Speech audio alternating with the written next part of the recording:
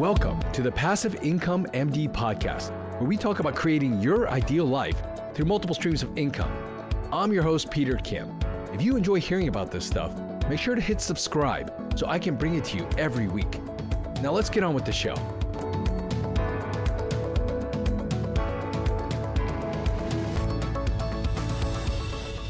Hey everyone, hope you're having a great week. I can't believe there are only a couple more weeks till the end of the year, I guess depending on when you're listening to this.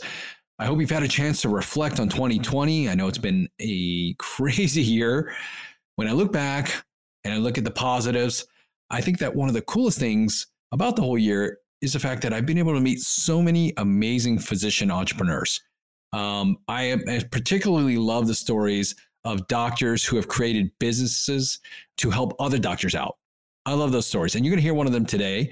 You're going to hear from Dr. Zwade Marshall and Dr. Kenton Allen. They're both anesthesiologists who met during residency and saw a problem and decided to do something about it. They created a company called Doc-to-Doc Lending, and you're going to find out more about it on today's show. I know you're going to love this one. So enjoy. Hey, Zwade and Kenton, how you guys doing? Doing well. Thank you for having me. Yeah, fantastic. I have two of you guys here, so I'm going to kind of try to make sure I get you guys one at a time. Let's start with Zwade. Hey, Zwade, I kind of introduced you already as an anesthesiologist, but tell us a little bit more about what you do, kind of, I'd say your day job. Sure. So I'm an interventional pain specialist. I do mostly spine work. So I went to Brigham and Women's at Harvard for my residency and fellowship. That's where I met Kenton. And day to day, I'm in my office right now, closing the day out on Friday evening. I opened my own practice not so long ago. And so they always joke and tell you that when you start your own gig, you know, the time you spend after hours kind of closing books and doing the back end work is a heavy lift. And so I'm in the middle of that right now as we speak. But I'm in Atlanta, Georgia, in suburban Atlanta. And I was born and raised in South America, British Guyana. So you might hear a little bit of a sing-song accent with some words that I enunciate. Moved to New Jersey for high school, and then went to Emory for college. Stayed there for business school and medical school, did a dual MD MBA program, and then went off to Harvard for my residency and fellowship. And then that's where you met Kenton, right? That's where I met Kenton. He was the smartest guy in the room. He was always very steady hands. As an anesthesiologist, when stuff goes awry, you want someone like Kenton on the team at 2 a.m. because he's not going to shake. He'll get the transfusions going and put the lines in, and he's good with ultrasound. He's now does regional anesthesia. So he's the guy that you want on your team when you put a call schedule together. You want him there at 2:30 in the morning with you. Nice. Hey, Kenton. So what are you doing now? Peter, thanks again for having us. Zwade was our chief resident, so I'm used to following in Zwade's footsteps. But I'm a practicing anesthesiologist. I work in southern New Hampshire out of the Mass General system currently. But similar to Zwade, my background started in an MD MBA program. Mine was out of Dartmouth. Went from there to Brigham and Women's where I met Zwade, training in anesthesiology, and then went back to do a fellowship in regional anesthesia and acute pain. So I've been fully in practice now for about 5 years, and in addition to my clinical practice, and the current president of the New Hampshire Medical Society, which affords me the opportunity to be involved with a lot of our state's public health initiatives, which you can imagine it's an exciting time to have a role in all of that in the midst of a pandemic. So those are the hats that I wear currently. Yeah, and now you guys are running a company together, Doc-to-Doc Lending. We're going to get into that a little bit, but what I think is interesting is that both of you guys did MD MBAs. And there's always been a lot of discussion whether people who want to go into business or doctors, should they even do an MBA? I'm just curious, maybe from each of you, why did you decide to do an MBA? Did you have like ambitions of actually going into business, being entrepreneurial? Was that always like I don't know. Let's find out. Zwade, why did you go into it? I'll tell you that I was in medical school just in my second year, and this was back in 2008. And so the Affordable Care Act was in the full swing of its conception. And one of my professors at Emory School of Medicine, who was in the School of Public Health, Peter Thorpe, was an advisor to the Obama administration. And so he would be in our classroom discussing policy issues around healthcare financing, insurance coverages, the public option. And I'll see him on CNN a few days later on the same topics that he would vet within the classroom amongst us academics. And in that time, I realized how critical it was for physicians to be armed with knowledge of economics, of finance, of the things that make the engine run. Healthcare is this huge organism where if you pull something here, there's a push somewhere else. And the more I read and learned in the classroom, in the public health school, in medical school, the more intrigued I became about the business side. And so it was an easier decision for me to make because I was still within my training, where the cost, I wasn't losing as much as someone who's out of training in practice, thinking of going back to do an MBA. I'll tell you this, when I decided to go in, it was the most transformational educational year of my life. I think that year of business school reframed the way I saw the world and reframed the lens through which I looked at healthcare and just my everyday life forever. And I had the greatest leap in knowledge in that year because of how different the lens for business and medicine is compared to medicine from a medical practitioner's perspective. And I think that my training program for medicine, Emory, is a pretty conservative program where the emphasis is on patient care and patient care. And in recent years, we've become a lot more creative or innovative in terms of looking at things beyond, the four walls of the doctor's office. Yeah, I mean, that's so what were some of those things that you really, I mean, like I said, you said it changed your perspective, but can you give an example of what like one or two of those things might have been, which maybe you kind of try to share with other people? Sure. I'll tell you that understanding that there's so much that has to happen within a practice to be able to actually deliver care. So understanding the dynamic between the physician and referral partners and the networking that goes into how do you get people to trust that you're going to be able to provide the level of care that extends their own brand. If you send a patient to me, I'm a reflection of your practice. I have to articulate my value proposition to you, the physician, in a way that makes them feel confident in me, but also in a way that helps them realize that their patients will also value what I offer them. So you're speaking to two audiences in each interaction. And that's a skill you learn in the networking world of business, where you're constantly assessing your elevator pitch. Who's the audience? How do I package what I want to say to that audience in the most effective and efficient way possible while maximizing the impression I make on them for that snippet of time that you have their attention? So that's one. I think the other part of it is, I've been trained in medicine to think of healthcare as purely this benevolent thing. Like we're caring for people. And insofar as you're able to provide care and the right medicine, the right diagnosis, the right workup, you're doing a good job.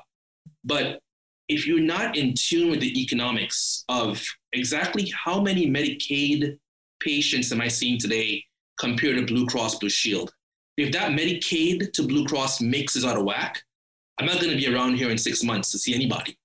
And knowing exactly what the reimbursement is, but not just the reimbursement, but the time I have to spend with each patient, the kind of procedures that they'll approve if I see a Medicare or a Humana or a Blue Cross patient, it all factors into the kind of the care that I can provide and the viability of my practice as well. And so being able to look at the downstream ripple effects came from looking at the economics and seeing healthcare as what it is. It's a different business. It's not like making widgets. And so I don't want to give the impression that you can plug a doctor's office into any manufacturing line or facility.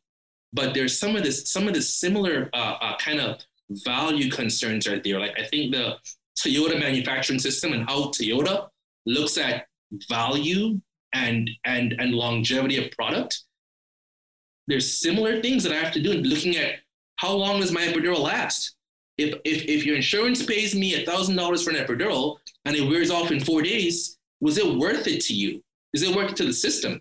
And so understanding the way value plays in terms of effectiveness of therapy and cost of therapy is something that the business world helped me realize at a faster rate than I would have if I just relied upon my medical training for that. And Kenton, did you find that it did the same for you? And was that kind of your motivation as well? Yeah, there's some common themes in there. I'll tell you, my story started in medical school. So going into medical school, I didn't know that I wanted to go into a business program. But pretty early on, one of the summers between one of my medical school years, I spent working in rural Burundi, providing direct patient care. So I would see, we would have 60 patients in a morning in a catchment area of 120,000 people within about a 60-mile radius who would spend days to walk to this clinic.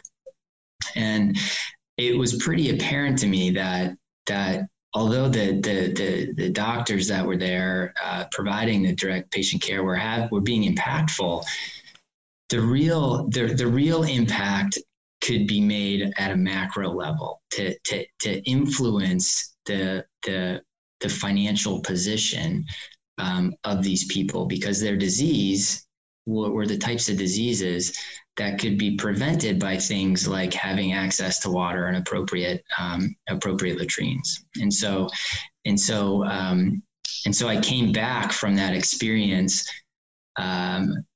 empowered and enthusiastic to have an impact at a macro level beyond the direct patient care level.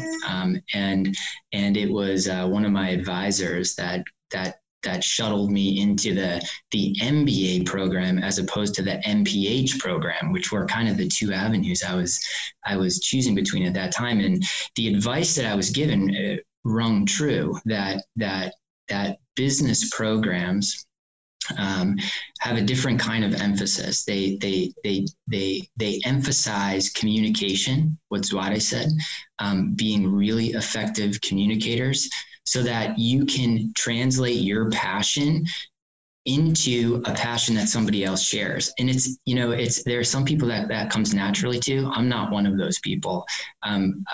Speaking, like engagements like this, is something that I still kind of work towards, because it was not. I was much more comfortable in a cubby in a library with my book, but communication is a big focus there. The other thing is confidence to lead teams of people that are smarter than you. I went into business school with no business expertise, in a school that at Dartmouth they require, or with some exception, that you have about 4 years of working experience. So everybody that came there was already wildly successful in their fields and were rising stars within their organizations, and came with these skill sets that a lot of times I didn't know how to build an Excel spreadsheet, and these were expert modelers at consulting firms, and I was forced into positions where I would be the leader of those teams, and over the course of a couple years became really confident in leading those people, even though they were a lot smarter than me, and it's empowering to know that you can do that. And build those skill sets, because they're not complementary skill sets that we get through medical school. Yeah, I know we hear that all the time. Physicians and doctors, oftentimes they just, I don't know, maybe it's a generalization, but they say that we're bad business people. And I've heard that quite a bit. I think that's too simplistic. I think that, physicians can make actually fantastic business people, but they're just, again, they just haven't had the mindset, and they haven't had the training, and they haven't had the emphasis on it. Do you believe that it should be in some way, part of the medical education system, like knowing what you know? Obviously, the position that physicians are in today, when it comes up against healthcare administration, all that stuff. Do you guys feel like this business, at least some of it, the education should be already kind of integrated into what we already do? I think it should be something that everybody's exposed to, but that there are defined paths for people to go down when they decide that they want to take on leadership roles early on in their career. And exposure in the same sense that you would have a clerkship in general surgery. I think everybody should have a clerkship in the business of medicine to understand the basics. But not everybody needs to dedicate a significant part of their time to trying to become a physician leader within a healthcare organization. I think there are a lot of people that have really rewarding careers providing clinical medicine. I think those careers can certainly be strengthened by having a deep understanding of the economics of healthcare. But to your point, there aren't defined pathways to train and get experience in leadership within medicine the same way that there are clinical pathways to become an anesthesiologist, for example. And that's where I think that we could improve ourselves, is to define those pathways so that we can give those opportunities to people who really do want to lead medicine at a macro level.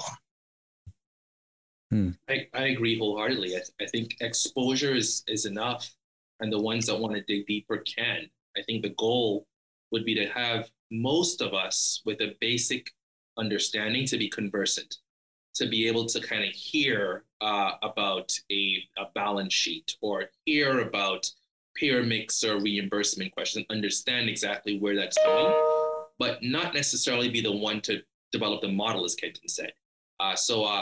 And because we're as a collective, we tend to be pretty academically curious. The ones that do have a knack for it or an interest can go do a deeper dive. One of the actually popular kind of debates that I've seen on some of the groups that I'm part of, especially because these groups are like people that are a little bit more entrepreneurial minded, is whether they should go get an MBA or not. These are physicians talking, and it goes back and forth. I want to start a business. I want to do something different. Should I get an MBA, or is that necessary, if I'm going to be successful necessarily in entrepreneurship? What do you guys think about that? I think it depends. I think if you're an in-practice physician with an idea to start a business that's related to your practice, right? I'm not sure that the bang is there for the buck, for the cost. That the true cost of that MBA, if it's a 2-year program, is even harder to justify, because it's the opportunity cost of income lost, but then the spend, and those executive programs are extraordinarily expensive. I think it's almost $100,000 a year for an EMBA. And what I found was most impactful from the MBA is not that I left there with a set of hard skills that made me better at business. It's more of an understanding of the way things interact. It's better communication, as Kenton says, a better understanding of what my personal strengths and weaknesses were and how to mitigate those weaknesses and play up to my strengths. And when you're 35, 40, 45, 50, 60, and you've been, practicing medicine, heading back to get these 3 letters with the expectation it's going to make you better at a certain job is not necessarily, I think, worthwhile. The folks that I think benefit most from an MBA in terms of like job climbing a ladder are ones that are doing a career change within industry. So you are a management consultant and you want to get into operations, or you want to climb the ladder within your Fortune 50 firm. And the currency to get there is an MBA, because no one in the C-suite is missing an MBA. That's a clean transactional activity. If I do X, I get Y. In the case of doctors, I'm not sure it does. It gets them what they needed, and there's more pressure. You don't get the chance to immerse yourself in the true pedagogical experience of what an MBA really is, if you make it so transactional. Yeah, I agree. I think it really depends, and I divide it to those folks who are considering it during training, and those folks who are considering it after training. And during training, I think if you have a sense at that time that you want to be involved with decisions and policy and leadership at a level beyond kind of daily clinical medicine, then you don't have to have a defined path forward. The value at that time will be that MBA opens up those doors for you to enter into those paths at a point in the career when it's appropriate for you. And if you know that early on, then it can be a worthwhile investment for both career advancement, but also for career satisfaction, because it'll make those opportunities more readily accessible to you. For the folks who are in kind of already in practice and are looking to move towards something else, I think the key is you need to know where you want to end up. And because an MBA in and of itself isn't going to grant you access to a specific position. What it can do is help facilitate you getting to a specific position if you already know where it is, because at that point, the experiential learning and the experiential job opportunities are almost in either or to an MBA. You could get there just as easily in a lot of cases and not have to sacrifice the time and the cost. And the executive MBA is kind of a good hybrid of those, and certainly I think a lot of people utilize those effectively and they become useful as well. Awesome. That's great feedback. But why I think this story is cool from the both of you guys is that you both did MD MBAs. You went to residency together, and then you started a company together. It's called Doc to Doc Lending. I've known quite a bit about it. But for those who don't know about it, Zwade, you want to just give a quick primer on what it is? And we're going to talk about how you guys got into it. Sure. We're a physician-led group that figured out that doctors are treated unfairly by the financial markets as when it comes to accessing personal loans. So because of the nature of our training and how expensive it is and kind of the financial toll it takes, many of us have north of $200,000 worth of student loan debt. And certainly in residency, you're making, an average $55,000 to $60,000 a year early in your careers, still relatively modest income with debt to income ratios that are lopsided.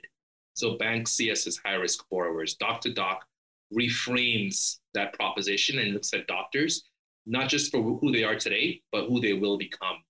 And we determine that the risk of giving a doctor a personal loan is not predicted by a FICO score or debt to income ratio. And there's more that's at play there. And so we came together, pooled our resources, got some doctors involved, and had our seed round with a predominant physician fund. And now we're scaling and growing beyond just doctors investing in the company. Yeah. So how did this all come about? I mean, there must have been some problem. This must have, one of you two looking for a loan had an issue. Like how did you actually come up with this idea that doctors needed funds and that you were the ones to solve that? Yeah, we both lived through it, and we both lived through it while we were in Boston. Our stories are a little different, but there are a lot of parallels to it. Mine was, I moved from Dartmouth to Boston with my wife and at the time 2 kids. We, met my kind of financial profile at that time. I carried $225,000 worth of student loan debt. My salary was $54,000 a year as a resident. My wife, who's a nurse, had some professional goals of her own, and some of our family goals. And so whereas she had supported us through medical school, she was stepping back a little bit as the breadwinner. Now, we lived in a bad part of Jamaica Plain, and still our rent was about $2,000 a month. So if you did the math, and what it took to keep the engines running to advance both our personal lives, but also our professional lives, the math didn't add up.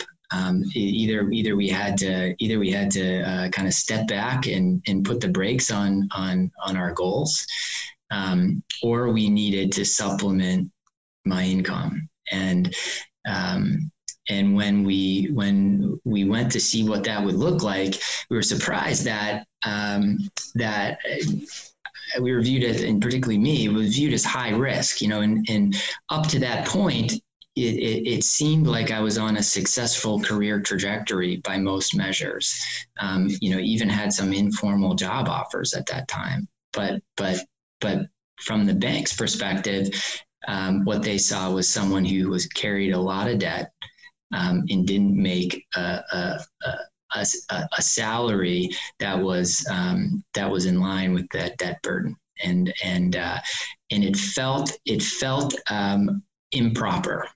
And so Zwade again had a similar story, and as we kind of shared our frustrations with it, began talking with our fellow co-residents and friends from other specialties around Brigham and Women's, and it was impressive how many people shared that feeling of stress at that time, financial stress at that time, and the lack of options to do something about it.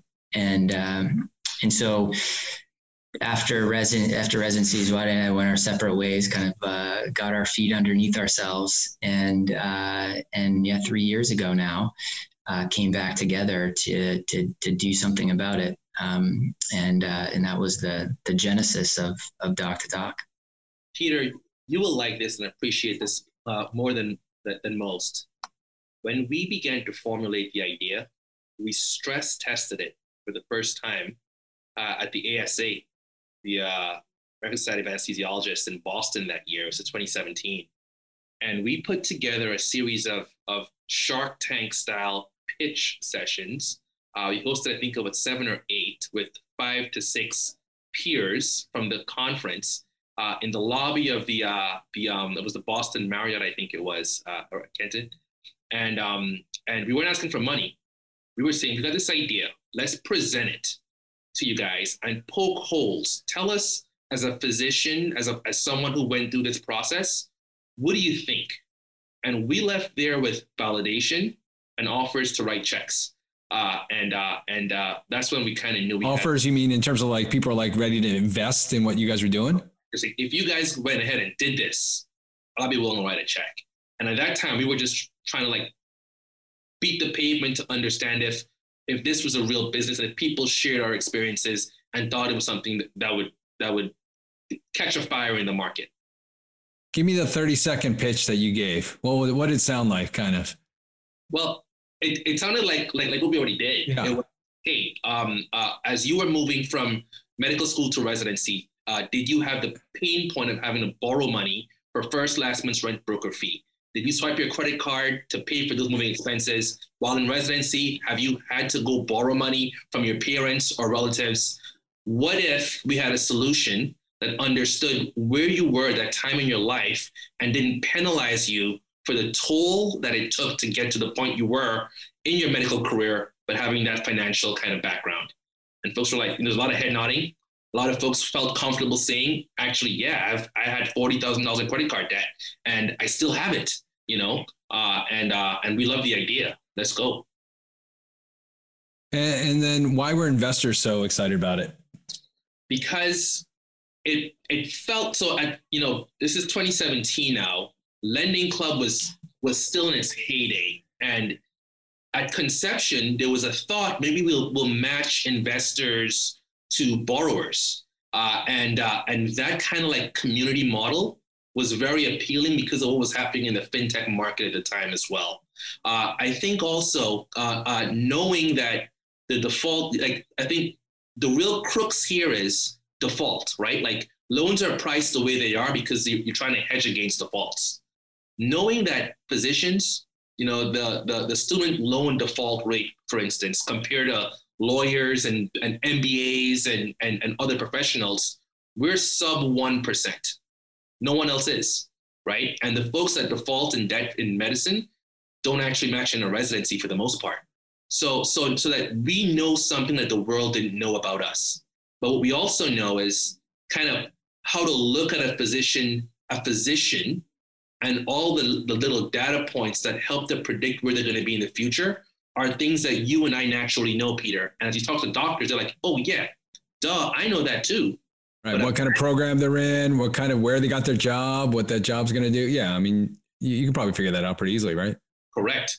But the bankers don't. Yeah. They don't. And even as we pitch to sophisticated investors and bankers now, there's a lot of hand holding. There's this huge information asymmetry that we revel in because we're educating folks on the parts that we want to let them in on. Certainly no trade secrets, but there's a gap between what they know about doctors and our journey and what the reality actually is. All right. So you had that idea, you tested it. It seemed like some people were willing to pay you, write you some checks. All right. So what did you do with that idea? How did you actually start making loans and getting the financing, the funding? I'm just curious, like, how did that all come about and how long did that process take? Because I think a lot of people have ideas like this, and that's just kind of where it stops for most people. So what did it take to take that next little step? I mean, is this something that you feel like your MBA training helped you with? Did you read something? What resources were you using? I know it's a pretty loaded question, but how did you guys, I mean, that's really the tough part for most people, how they take that idea and then how do you kind of get that ball in motion? Yeah, that was a major decision point, right? Zwade told you that we came away from the ASA conference feeling like we were validated that this was worthy of being a company. Not only did it satisfy a need that we were passionate about and had felt and wanted to smooth for the next generation, but the market for it felt like it was there. And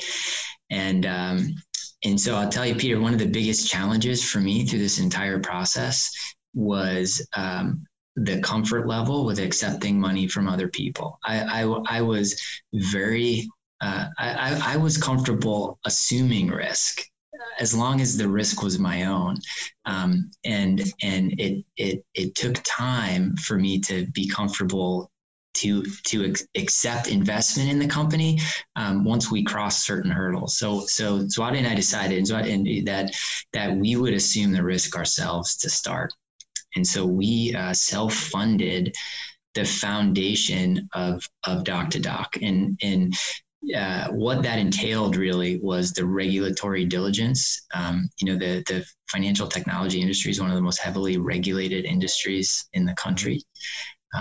So the legality of knowing that we could make loans legally was about a 9-month process.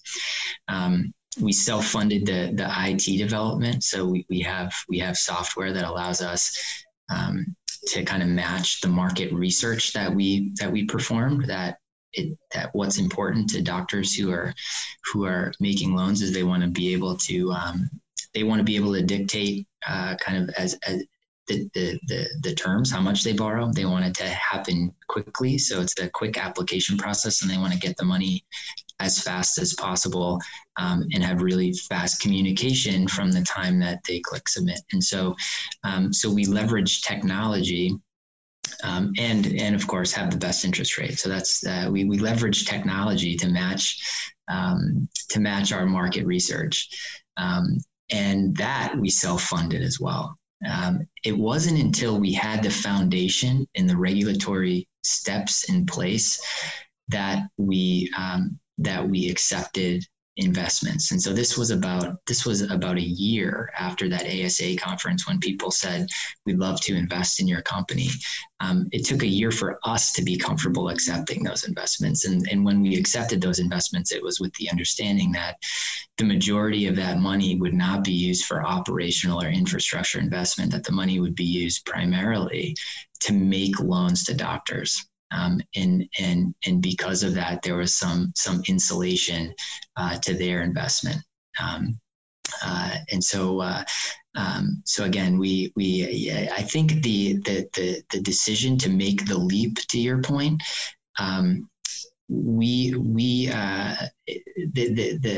big decision point for us, once we learned that the market was there and that the interest was there, was how would we handle the risk of an early failure, and we got over that hurdle by assuming the earliest risk ourselves.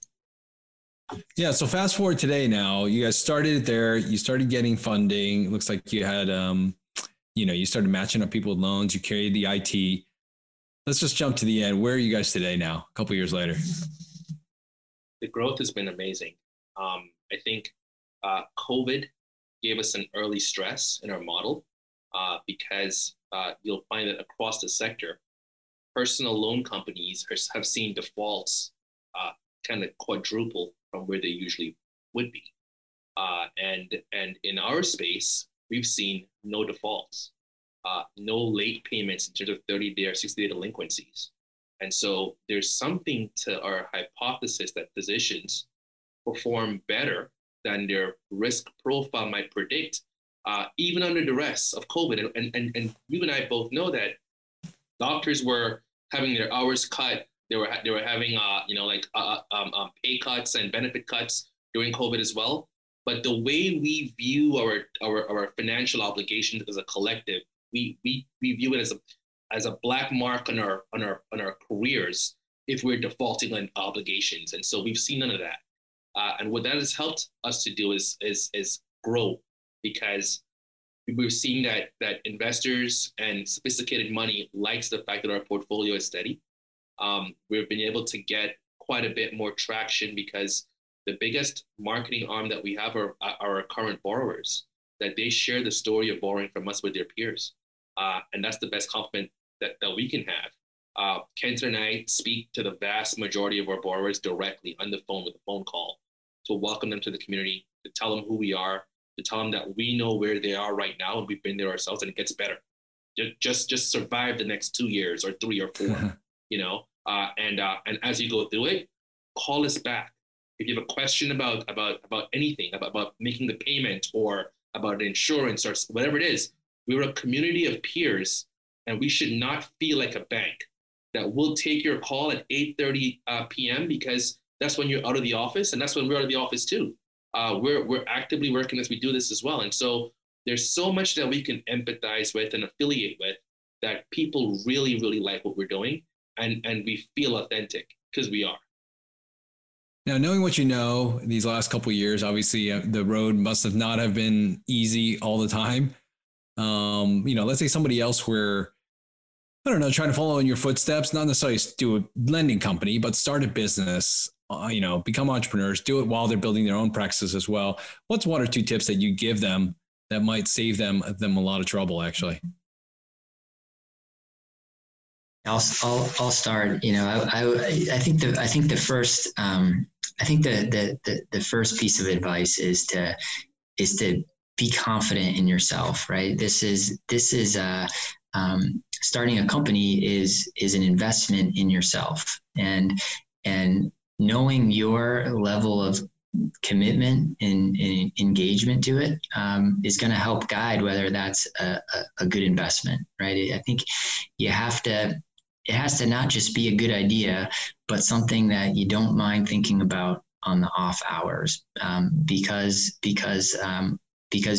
in order to succeed, a lot of times you will have to be thinking about it on the off hours. And if that's fun, as opposed to a burden, then it could mean the difference between success and failure. The second piece would be patient. I think this has, at many steps along the way, taken longer than we had expected. That certainly I had expected. There's been times that we've had to go back to the drawing board and say, look, we believe in this concept, but these last 3 months just weren't the direction that we should have been going. I'll give you a quick example. When we first started out with this, we were trying to decide whether to build our own software de novo or buy kind of an off-the-shelf platform, and spent a good amount of time interviewing companies to buy their software. About 3 months into that, we realized that we could do it a lot better, and have it be budget neutral, if not cost less.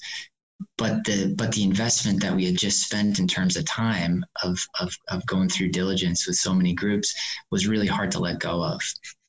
And so, whereas it set it behind, ultimately it was the right decision. But there's a lot of times where it'd be really easy to make the wrong decision, or to step away completely, just because we weren't at the end point that we were trying to be at.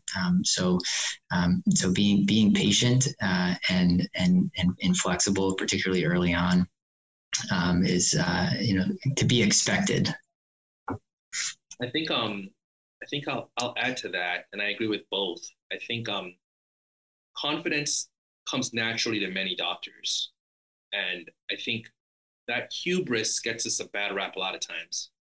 And I say, have a level of humility to the process, because what made you successful in medicine is not the skill set that you'll likely need to do these other ventures. And so Kenton and I had to learn banking, learn about the Second Circuit courts, who they are, what their rules are around interest rates and usury laws.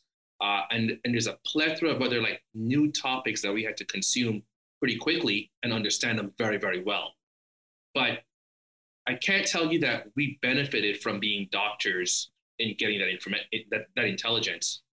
There was a lot of levering our networks, and this is maybe where the MBA helped a lot. We have a bench of advisors who've done exactly this at Fortune 50 companies, and did a lot of strategic work, and so helped us to see those blind spots that we couldn't see, because I can place an epidural with my eyes closed maybe, but when it comes to like figuring out how to underwrite a loan, that's not what I was trained to do. And so recognizing that you got to lever the skill sets of folks that have done this before, their wisdom, and we were impressed by how giving people are in terms of their time and of their expertise. Like it almost feels to them like they're honored to be asked the question when you're really listening to them and taking their advice. And there's a whole host of folks that we've really benefited from over the course of the past 3 years because they were just generous with their time. Well, I mean, I love what you guys have put together. I mean, I remember when I was finishing fellowship, my wife and I, we finished fellowship at the same time. Her job, I think, didn't start right away. And then mine started, but they said there was going to be a lag time before I got my first check. I remember it was several months down the line. I remember for those couple months that were in between, we're like, man, luckily we didn't have to move. But we're like, yeah, this is going to be a stressful time for the next couple of months. And so we were able to kind of put a loan together through one of my practice. It was just not a fun, easy process. So I can imagine that there must be a ton of people who are in that transition stage who could, obviously benefit from what you guys have offered. So, and I also just love physician-led businesses that serve other physicians. I mean, I just think it's one of the coolest things. And so awesome that you guys are doing what you're doing. I really appreciate what you put together. Where can people find out more about you and your company? Well, Peter, we have a website that has a lot about our philosophy that we described here. It's www.doc2doclending.com. So doc2doclending.com. On there is, in addition to that information, there's at the bottom of the homepage a request for more information, and by filling that out, it'll give us your contact information. You'll receive a call from one of our physician members on our team. Also, obviously, is the link to the loan application form for those folks who are interested in applying for a doc-to-doc loan as well. That's right at the top of the homepage. Zwade and I are always available for conversations as well. I know I speak for both of us when I say that one of our favorite parts of all of this is getting to interact with the people who are interested in our company, whether it be as a borrower or, as we told in those early days back at the ASA, interacting with our investors as well. Peter, thank you for having us. We think that the Passive Income MD platform has been enormously educational, instructive. meant to us personally and to many of our peers. Our entire team consumes your content and have for some time. And so and it's been a pleasure talking to you now, but we've had dialogue offline, and you really are a supporter of physician innovation, entrepreneurship, and we really appreciate your voice in the sea of voices out there that speaks to this specific niche. So thank you. All right, you're welcome. I'm sure people will enjoy this story. I'm sure they're going to find some inspiration, motivation. Maybe some people need your service and they can reach out to you. Either way, thanks for what you keep doing, and we'll check in from you guys time to time and see how you're doing. I'm sure it's going to be extremely, you guys are successful already, but it's only going to continue to grow. So thanks for doing what you do. Take care, guys. Thank you. Thanks a lot, Peter. Enjoy the show? Let me know by dropping a review in the podcast app you're listening to us in.